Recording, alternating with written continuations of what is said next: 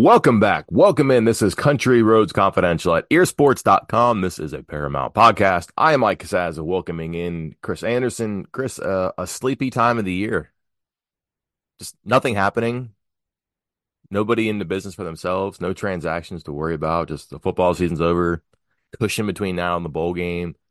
Basketball season just rolling downhill in non-conference play. Just another day in the office, huh? Yeah, that's why we took a break from the podcast for a while because there's just absolutely nothing to talk about. Nothing at all. Just don't know why people are interested. Like, it's guys, nothing's happening. Sorry, I don't know what to tell you. In reality, quite a bit is happening. That's why we're here today. Had to step aside, catch our breath, really just throw your hands in the air and grab as many headlines as you can, whether it's players coming or going, contracts up in the air, expiring, basketball season just at this odd intersection, roster management, surprise bowl games, injuries, a lot happening. So you get a grasp, and then all of a sudden, not one but two lawsuits just kind of blindside you. Typical what lawsuits do. You don't see them coming. And then you got to have answers to questions you weren't even thinking of like a day before or a week before. And then you have answers to those questions. And now there's new questions about what the heck is a reconsideration order? I don't know. So now we got our wits about us. We're going to try to answer some questions here, but not necessarily a mailbag, Chris. I think it's just like, let's talk about some of the many things that are happening. And then I think you and I are like a lot of people who might read and listen where we have questions too. We're trying to get answers to stuff because these things do happen fairly commonly, but also fairly unexpectedly. And sometimes there's a degree of unknown that you really have to get to the bottom of it. I think we're going to try to do that. Before I get there, though, anything going on in your life? Or is it just a lot of what I just went over there, just kind of trying to figure out what's happening, what to make sense of? Yeah, just trying to figure out what's going on. It's a busy time, obviously with a lot of transfers visiting, recruits visiting, and it's a lot more for like in the summer in June. Everybody wants to talk. They finish their visits, you catch up with them, they tell you how things go. It's wonderful, it's lovely. Um, this is the case every cycle. You go back when these kids come in for junior days back in like December and January. Oh, they will message you to be like, I am coming and I want to tell you everything that happens. Please give me your number. Then you get into the spring, then you get into the summer. Time you get to summer, about 30% of those kids, they're not going to answer anymore. They're done. Maybe they'll answer. Maybe they'll send you two texts saying how the visit went, but you're still catching up with most of them. Then you get to December and they're done. They're just done. They don't want to talk to anybody. Transfers, especially, do not want to really talk to anybody. I mean, you may occasionally catch some of the lower level or guys that were at the lower level transferring up, being excited to talk to media for the first time, really. But for the most part, they're done. They're focused on what's going on and getting signed and getting other places. And some of these kids, they're doing a trip from to one school from Wednesday to Friday, and then immediately flying from that school to the next school for another visit. And they're just like, hey, I'll just when we're done with all of it, I'll talk to everybody. So it is a wild and crazy and kind of frustrating time right now to get answers on what's going on with recruiting. Yeah, interesting conversation I had over the weekend, and you kind of hit something there that is similar here, similar track, but we have that initial wave when the portal opens and you get players who are rushing in. I don't know what you would call them, but it's kind of the reaction is, yeah, of course. Yeah, of course that player is going into the portal. That makes sense. These are the guys who can't wait to get in, it seems like. And why wait, more importantly? And then you have like a second wave, and I don't know when this will hit, but like, for example, this is finals week at West Virginia. The semester ends Friday. And some of the older players who are older, maybe have transferred once already. They're just different levels of their life, and they've been through the recruiting process once, maybe twice. But also, like you said, focused. They want to be like surgical and get it done efficiently. And they know they're not going anywhere right now because of the finals. So they're just kind of not yet at that phase. And they would want to focus on finishing the semester, making sure the academics are good because typically your older players, and maybe even the guys who transferred once, they're going to be in command or in demand, I guess. So they want to be in command of the situation, and they know it's going to be busy because once you're in that portal, your phone goes crazy. And if you're trying to like sew up your life here in Morgantown and also do final exams, you really don't want a whole lot of distractions, especially like just answering countless phone calls and returning messages and things like that. So you might see maybe later half of this week a second wave. So for different reasons, now, one that I brought to the table and one that you just spoke to a minute ago. I don't think it's done yet, but what's the count right now for West Virginia? Is it 12 or 13? So I believe it's a 12, but it's nine scholarship players right now that Hmm. are in the portal for West Virginia. Um, I went back and checked, to compare to previous years. It's like, hey, again, because I got a couple of these messages on Twitter, responding to like, some of the stories about guys leaving. Yeah. Oh, excuse me. 11 scholarship players, two other walk-ons transferred. Um, like, oh my God, another mass exodus. Here it is again. First off, this is the new norm. Get used to it. Neil Brown said it, well, like weeks ago, that he is expecting a third of the roster to turn over, a third of it. Now, some of that's graduation, um, and others of it are going to be transfers, guys going to the NFL early, all that stuff. But he was expecting a third of the roster to turn over. If you have 85 scholarship players on your roster, plus a bunch of walk-ons, you're talking what, 30 to 40, 25 or 30 to 40 kids turning over, leaving the program. So yeah, makes sense. This is the way it's going to be. And West Virginia's going to add to replace it. West Virginia, given the guys they already had verbally committed out of high school before the portal opened, they were on pace to be 10 scholarships over the limit. So departures are expected, normal. Compared the first week to previous 2 years, the number of snaps, important snaps played by the departures, way, way, way, way, way down this year compared to the previous 2 seasons. So that, to me, seems more important than maybe the number overall. Although you always want depth, but they'll be able to replace it. They're in a much better spot than are now than they were 2 years ago. All right, a lot we want to get to. I know something you want to talk about is just kind of the quantity slash quality going out right now in the portal and perhaps coming in. We don't have incoming players yet, but you've certainly circled a pretty good number of possibilities, and they run the gamut from levels of football to experience in college football. You can catch all that stuff on the website here. We're looking at 11/2 players here. Can you quantify? Wait. Can you qualify? I guess quantity is the number. Qualify the exodus right now, because as you said, it's not. It doesn't seem as bad. It's a big number for sure, but the big number is maybe the new normal, and more importantly, the quality of player that's going out.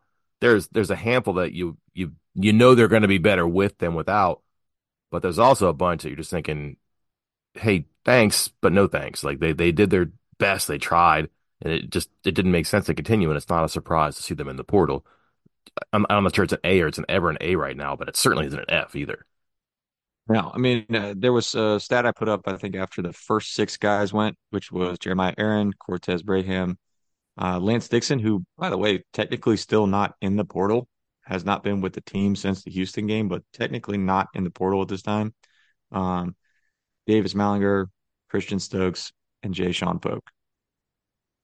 Chronologically, excuse me, that was the order. And those six guys, Mike, can you guess how many meaningful snaps were played by those six players in the second half of this season? It starts with a Z. I was gonna say it's none, right? Because none of them were on the team after October. Yeah, I was gonna say Lance Dixon obviously played some up through the Houston game. Aaron and Braham were starters for the first 4 games, or at least a couple of them. They left after the fourth game, or quote self redshirted, and the others didn't really play. Like maybe a spot here on special teams. I think Stokes played some a couple snaps in the when West Virginia was up 25 on Cincinnati in the fourth quarter. But that's it. It got a little more, huh? Notable after that. Hershey McLaurin was one. He played a good bit. He was technically a starter. I think you're going to call him a starter here, in and out of the quote unquote starting lineup, but playing significant snaps. I think it was 300 some for the year. Um, Mike Lockhart, bigger name. But you're looking at this. So let's agree on this first. because this was going to be one of my questions to you.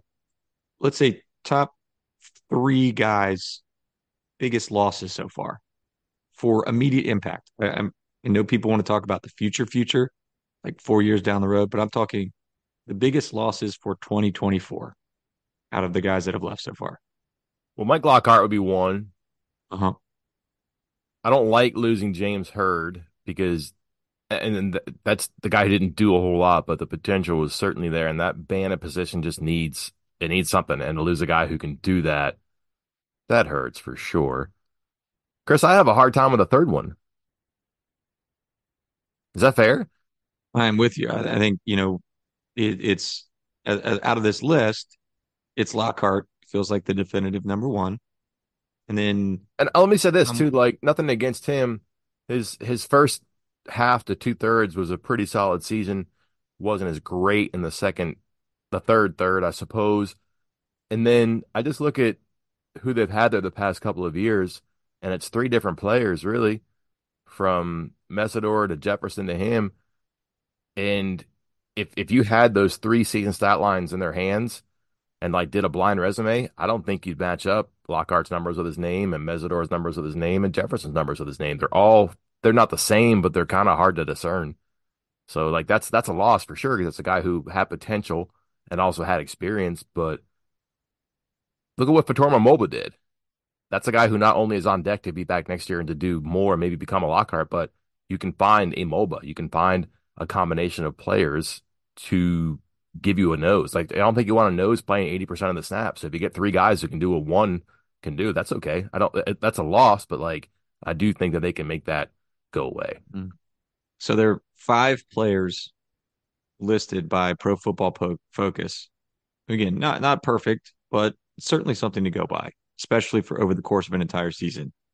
Five players listed as interior defensive linemen: Mhm.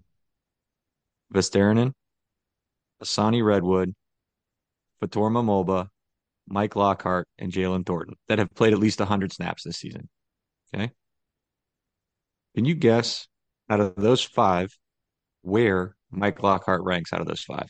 Yeah, I'm gonna guess five. Five. Yeah. He ranks fifth. Again, I think he's better than that.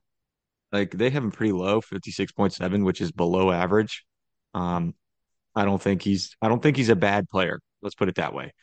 I think he's a solid player. But when the worst player you're losing right now is potentially your fifth best interior defensive lineman, at least according to that metric, like you're in okay shape. Because I'm with you. You get what are the three biggest losses? Is it Lockhart, who, and we're kind of going over here, might be pretty easily replaceable.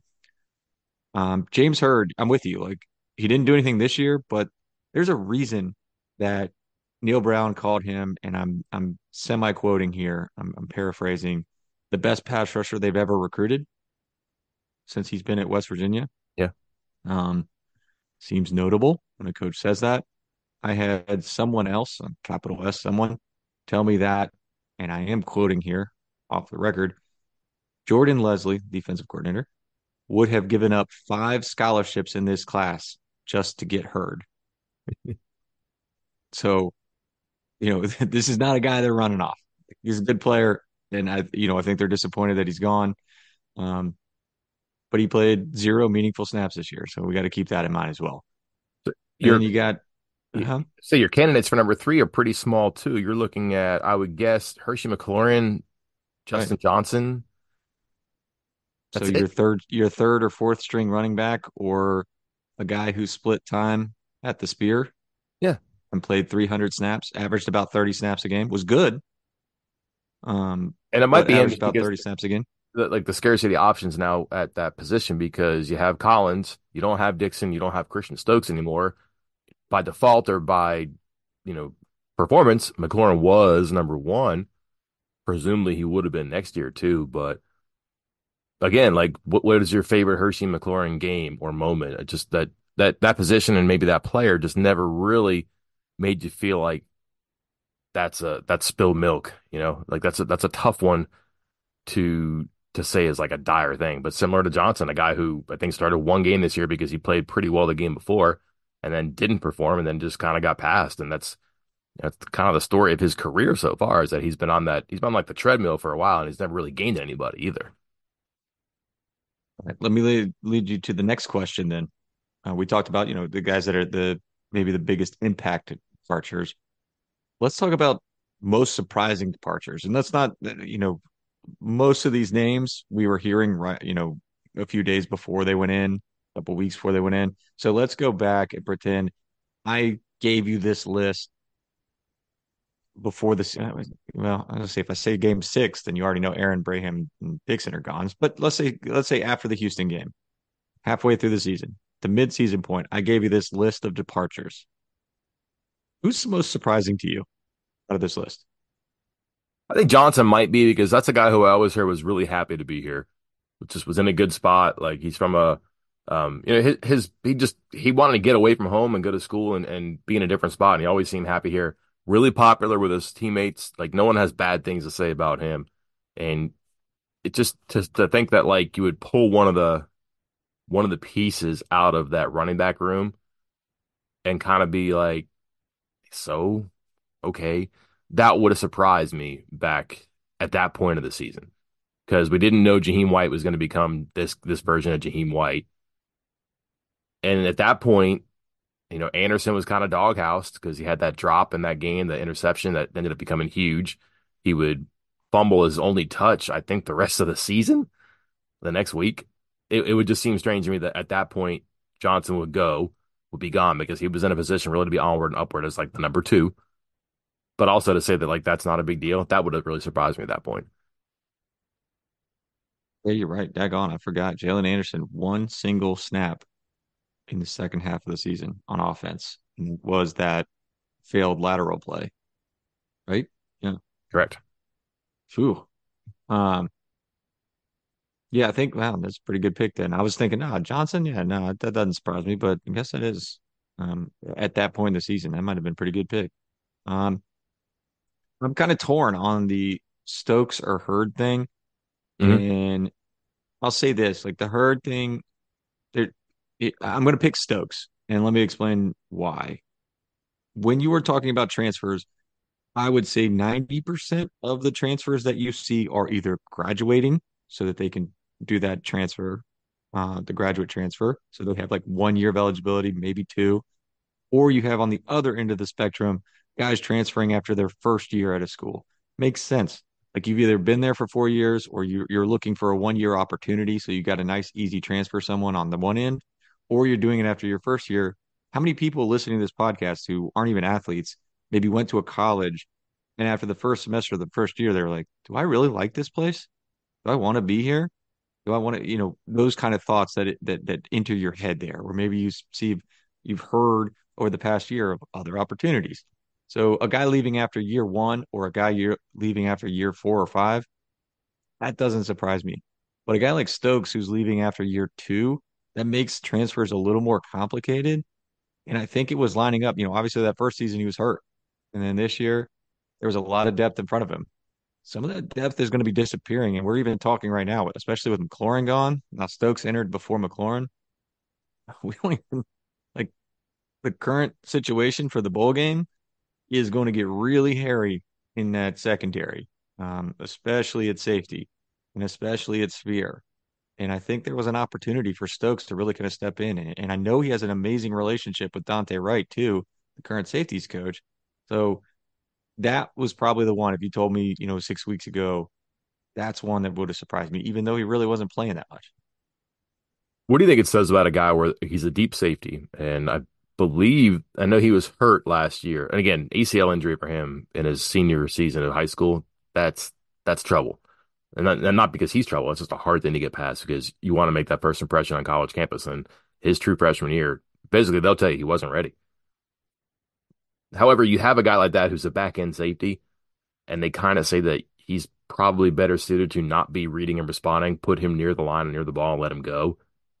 I don't know what that means for a defensive back, but that just kind of makes me wonder a little bit because those safety skills, whether that's physical or like mental, I don't know, but like there's something there that you want to, you got to have range physically and mentally to play that position in the back end. And when they kind of say actually put you near the ball, like they did to Davis Mallinger, they did to McLaurin, guys who, and McLaurin's just a longer guy. He was probably a pretty good fit at that position. I think that Stokes is 6 foot. That's a tough spot to be like 6 foot and play unless you're really fast and you can move around and do some things. But I don't know if that was a red flag or if that should have been a bit of an alarm there that here's a guy that they wanted to play deep safety and said, man, maybe not. And I'm not sure life is easier when you're in that box and near the ball and near the line of scrimmage. I mean, you may be fast, but like you got to be big to hang around there too. And he didn't have the reach or the height or I guess the vertical leap either that Hershey McLaurin did. Remember, he's the unquestioned best leaper on the team. Like you got to have something a little bit different to play there. And maybe he just didn't have that. Now let's talk about additions. I'm pulling up my transfer offer thread here. We got each position broken down, the players that West Virginia has offered so far in the transfer portal. And I want to start out with the positions where West Virginia has not offered someone. And I want your quick thoughts on that. Quarterback, running back, special teams. Should there be offers at any of these positions? Yep. Oh, all right. I'm just not Go. sold on the. Now, yeah, now you have to explain yourself. I'm not sold on quarterback coming back as is. I don't know what they know, but maybe they don't know what they know either. This just could change. Hold on. Let me type this up. Mike reporting that Garrett Green accepting NIL bag from SEC school. It's LSU. Send. Yeah. Send. No, I don't think he's going anywhere. He's been clear on that, but we've mentioned this before. Like, you've got to have a pretty serious conversation with Nico Marchio if you're Neil Brown or Sean Reagan, or if you're Nico, you got to have a conversation with Reagan or Brown. And like I said, I may not be the guy in 24. I understand that. I watched number 6 this year. However, in 25, where does it look? Or how does it look? I guess. Where am I going? You got to have that conversation. But also, here's a guy who's from the West, Colorado, Arizona. Um, Does I'm not saying he's going to one of those 2 or 3 schools, but he's from out west, and is this the thing he wants to do here? He's happy, I guess. I don't know, but I just wonder about that. Is that a guy who's going to be, a 4-star guy who doesn't play for 3 years? Quarterbacks itch, they want to play. That's a tough one for me. Running back, I would just be on the lookout for guys who are good. I don't know. Like I would just because I don't know who's going out that door. We mentioned Jalen Anderson. He's not in the portal yet. Johnson gone. Jaheim White sounds like he's coming back. CJ Donaldson, we haven't heard anything to say one way or the other, but you would assume he's back. But that's just 2. I know they like the guy coming in. That's fine. But how many running backs did you need this year, Chris? Yeah, well, and I think that's where this weekend's pass visitor, Trayvon Dunbar, Yeah. Hmm. because Johnson's out. Maybe even if you lose somebody else like Anderson, if you are assuming, which it's always dangerous to assume in this climate, that White and Donaldson are back, do you need to go in the portal and get, like a redshirt junior or a senior? Like maybe it makes more sense to add a second high school commit to that room to develop. And quite frankly, I don't even want to say develop since each of the last 2 seasons we've said, hey, look at this true freshman coming in, but they're behind some older guys, so they might not play a lot. And there they are. So And then specialist, I would think if you found a really good one, I think we forget sometimes that Hayes has another year left too. Straw's fine. I'm okay with that. We probably need to get to the bottom for sure on the record about what the heck happened with kickoffs. I just like to have that option if I can. If I have the flexibility to do that, I would do it. Now you're kind of dealing in luxuries here. Can you get a quarterback? Can you get a 4th running back? Can you get an extra kicker? I'm saying yes. You probably can't do that. I understand the numbers don't work. This doesn't mean it's an automatic though. Just because you offer somebody doesn't mean you take them. Obviously, we see that all the time. And I think it's the same in the portal as it might be in recruiting, but I think you could have a conversation with a backup kicker, with a 3rd or 4th running back, with a second quarterback and say, hey, here's the situation. Don't have anything right now, but in the event that something happens, let's start a relationship. Let's have a conversation about how things might look. Because, Chris, if it does happen where a quarterback leaves or a running back leaves or you don't like your kicking situation, you're not 11th hour desperation recruiting somebody. You're circling back and saying, hey, I gave you my card before. Remember me? We already had this talk. Have you thought about it? And then if you got to make something happen, it's not an uphill battle. You're already in that guy's ear. You talked to him, you made him think a little bit. And I would say that some of these players are not going to have superior offers or so many offers that they would dismiss you in that initial conversation. So if you do come back and you made a good impression, they thought about it, that's something that they're open to, and it's not a shut door. It's not an absolutely no, I don't want to be a backup. Because you can pitch to a quarterback, and again, maybe even a guy who's already transferred and won't be eligible but has to sit out this year. You can pitch to him, come in, learn the playbook, get used to Morgantown. The roads aren't great. The people are fine. Weight room, Mike Joseph, get used to it. And then you got a chance to hit the ground running in 25. There's a way you can pitch that, but you're not going to do that at the last minute. So I think it's okay to make some offers or at least to establish some contacts with one, two, or three of those positions. All right, I'm gonna do little quick hitters on a couple other spots before we get to the more important ones. Offensive line, a couple offers to experienced players that are transfers, but both have multiple years of eligibility left. You good with that? Makes sense to me. And honestly, Chris, what they're doing with their recruiting on offensive line for the past couple of years, I don't know how you can fault that. The transfers, the walk-ons that have developed and even moved on to other schools and started to what they're doing right now makes sense. And I don't think you can question it based on the results. Um, How about Edge this? rusher. You can Yeah, question it. I'm not sure you can just absolutely dismiss it or critique it. How's that? You certainly can question it, but like they've hit more than they've missed. if it can be questioned, our message board will question it. I promise you. Um, Edge rusher, obviously, targeted. Neil Brown said, they're looking at a pass rusher, and they've targeted only a couple guys and guys that have definitively gotten to the quarterback that are quote unquote linebackers, one quote unquote defensive end, but whatever way you want to look at it, edge rusher type. So makes sense. They That's an or else situation, I would think. Yeah. Again, nothing Um, against Sean Martin. I think overall had a acceptable season, but that's a guy who put a ton of snaps at defensive end and had one sack. Can't do yeah. that. Here's one that's really interesting. Tight end. Not only multiple offers, but already had hosted one on a visit. Is there a cap on how much NIL money you can spend on tight ends, Mike? Are they spending money on any of those guys though, you think? I don't know if Like they're spending money on him, but this is a lot of tight ends to be having for a team that legitimately only completed one pass to one tight end this year. so you have three that are on scholarship presently, correct? Four, five. Jeez. Yeah, nope. It's definitely more than that. One, two, three, four, five, six. Six. Who's six? Cole Taylor, Traylon Davis, Victor Wickstrom, Will Dixon, Oh, that's right. Johnson, Johnson, and Bram. Okay, that doesn't So make you're up unless to these guys six. are walking on. Obviously, the implication here would be that some number of those six are not going to be back. Who that would be, I don't know. We can guess on one of them probably, but like Cole Taylor's not going anywhere. Don't know why Traylon Davis would be. And then the young guys, why would Dixon, Bram, and Johnson go anywhere right now? I don't know about Wickstrom. That's a guy who's been in the system, hasn't been here for a while. I believe he's due to graduate. Maybe him. I don't know, but like I don't know that you do, but they probably know something that we don't know there. I love your genuine, like, just amazement at a potential seven scholarship tight ends on the roster already for next year, with WVU pursuing two more at the moment. Fantastic. All right. So, but then there's the real offers, the obvious offers. Neil Brown said they're looking for a go-to guy at receiver. They have offered a handful of them. I put the stat out there about most of their offers ranking as some of the best deep threat options that are in the portal. Some of the best deep Yep. threat options from this past year. So it seems like that's a move. And then defensive back, if you are a defensive back who had a pulse in 2023 and you are in the portal, you almost certainly have a West Virginia offer right now. How many can they possibly take? I mean, right now they only hosted two, and there's only one more weekend before signing day. Again, they don't have to sign on signing day. They're transfers; they can just enroll next year. There's not going to be other real opportunities to visit before then. How many do you think they can really take at this point, Mike? Receivers? Defensive backs. Oh, There's sorry, been sorry. about My bad. 11 billion. I'm expecting one receiver, I at honestly don't least know why I said from receiver. transfers. I don't know why I said receiver because I'm staring at the cornerback list and you're off it right now.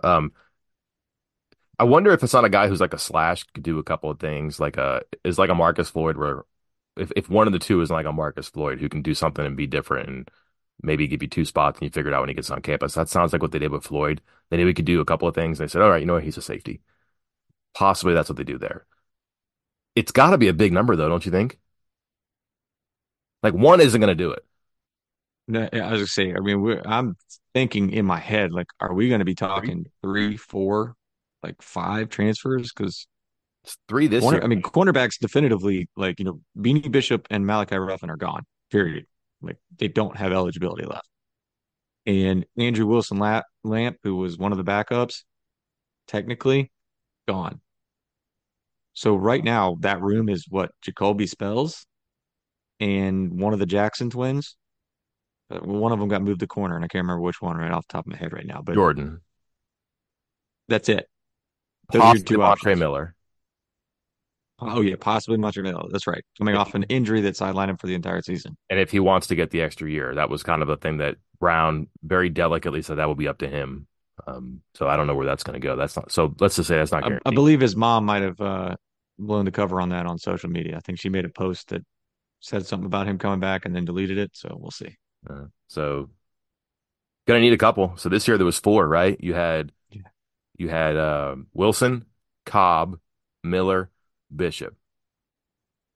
Two of them mattered. So would two be enough this year? I would think not. You've got to be three or more, right?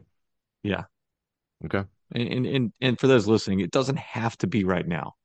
No, Several of these guys we're talking about that made an impact on this year's team came in the second window, which is after the spring game. So it doesn't have to happen right now. But yeah, it would be nice to actually have somebody to play cornerback in the spring, actual bodies to be on the field, to be out there.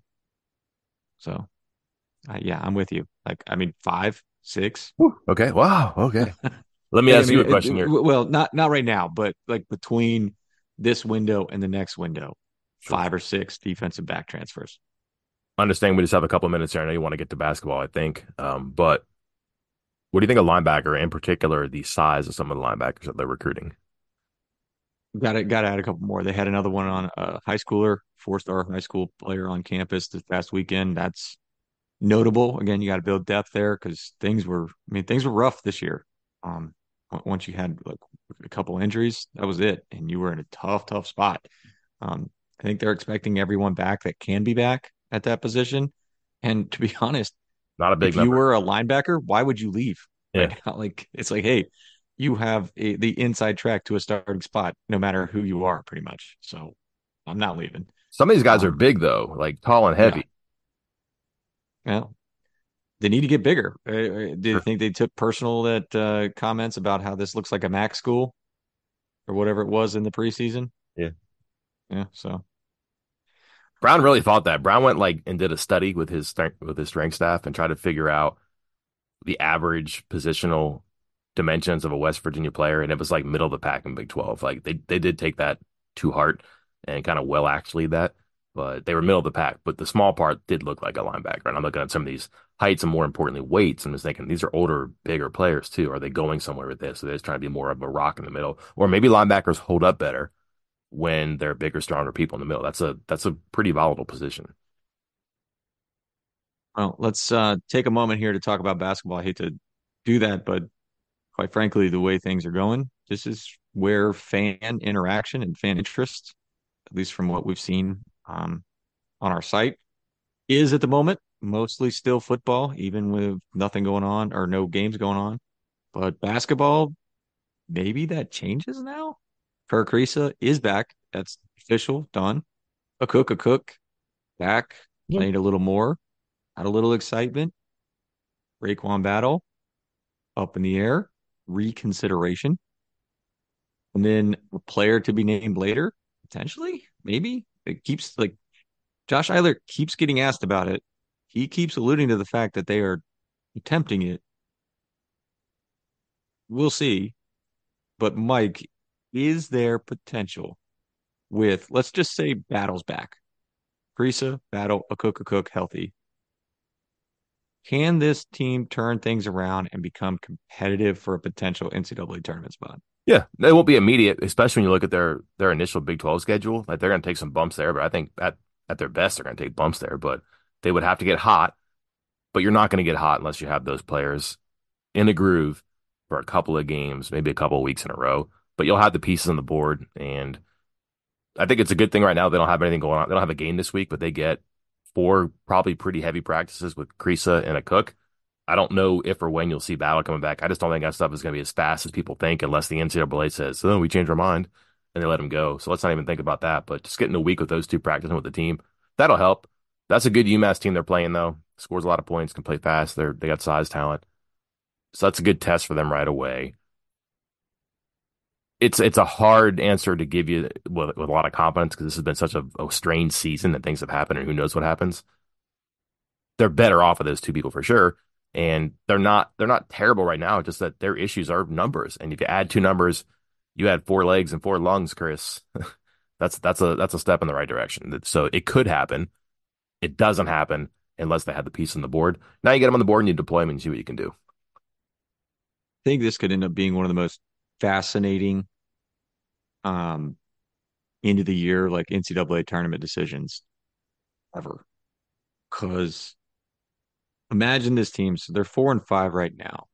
Let's say they go what 18-13, so 14-8. It might be a little strong. 17-14, Mhm. still strong. Like that's not my expectation, but let's say they do that. Like the tournament has to be like, hey, we got to essentially throw out the 4-5, right? Like because you're focused on the team that is there at that present moment. Like it used to be the final 10 game thing. That was part of the criteria. But now you have to take into consideration this is an entirely different team than that was what was on the court for the first 9 games of the season. Is that fair? You think this could be one of those situations? Yeah, it definitely gets a qualification with the selection committee. They would talk about that, just like when players are injured. Hey, what seed are they? Well, this guy's hurt, so he's not going to be around. Oh, we can't make him a 4. Let's make him a 6. Or this team did go 2-6 in February, but their starting small forward missed 6 of those games. So that stuff does happen, and absolutely that would happen here. Like, oh, they didn't have their starting point guard who averaged X points and rebounds for 9 games, and they went 4-5. However, when he came back, they were this and this. So that's part of the conversation for sure. And I think a good thing for them is that while yes, they are 4-5, 4 of those losses are to like legitimate opponents. And the thing that I think worried you when they had the 9 game suspension for Creasa was how many Monmouths would they lose to? They lost to one Monmouth, but they didn't lose to Bellarmine. They didn't lose to Drexel. Drexel's got a pulse, so that's maybe not fair to them. But if they had taken some losses to bad teams, that's hard to get rid of because even when you're wired like West Virginia is right now, they should be able to pull out games against Bellarmine and Monmouth. And they didn't take too many of those. And listen, even with better players, 1 or 2 of these guys who are missing, they might lose the Pitt. They might, with the way they shot the ball that night, that wasn't a numbers thing. That was the guy who got hot in a team that wouldn't miss. Lost to St. John's. Maybe that happens with more players. Like, I hope that makes sense, is that they didn't take, they took losses, but they only took one bad loss. And it's hard to say they aren't better right now. Will they beat Monmouth again? Or they beat Monmouth, they played again? I can't guarantee that, but having watched them play similar competition and win the games, not impressively, but win the games, you may feel better about that at that point. They just have a better idea of who they are right now. So they're not in a terrible position there. It's just that they're going to have to remove a lot of doubt with wins the rest of the way, and that could be difficult. Like they have tough games coming up before they get into the Big 12 too. I hope people realize that too. One word answer here, Mike. We're running out of time. Will Raekwon Battle be eligible before Christmas? No. Wow, what a downer. Now, Thanks, here's the man. thing. That does not mean he won't play before Christmas. Oh God. Cut the podcast. No. Oh God. Wrote about it. You're gonna have to deal with the I, backlash on that. Go I ahead. wrote about it. I explained it all yesterday. We had a VIP buzz. You can check that out. Try to explain that. There's different legal definitions here at play. Okay. Should we tack on more time here? No, All right. no. Send your emails to Chris Anderson at 247sports.com. Until then, I'm Mike Casaza. Chris Anderson. We'll talk to you then.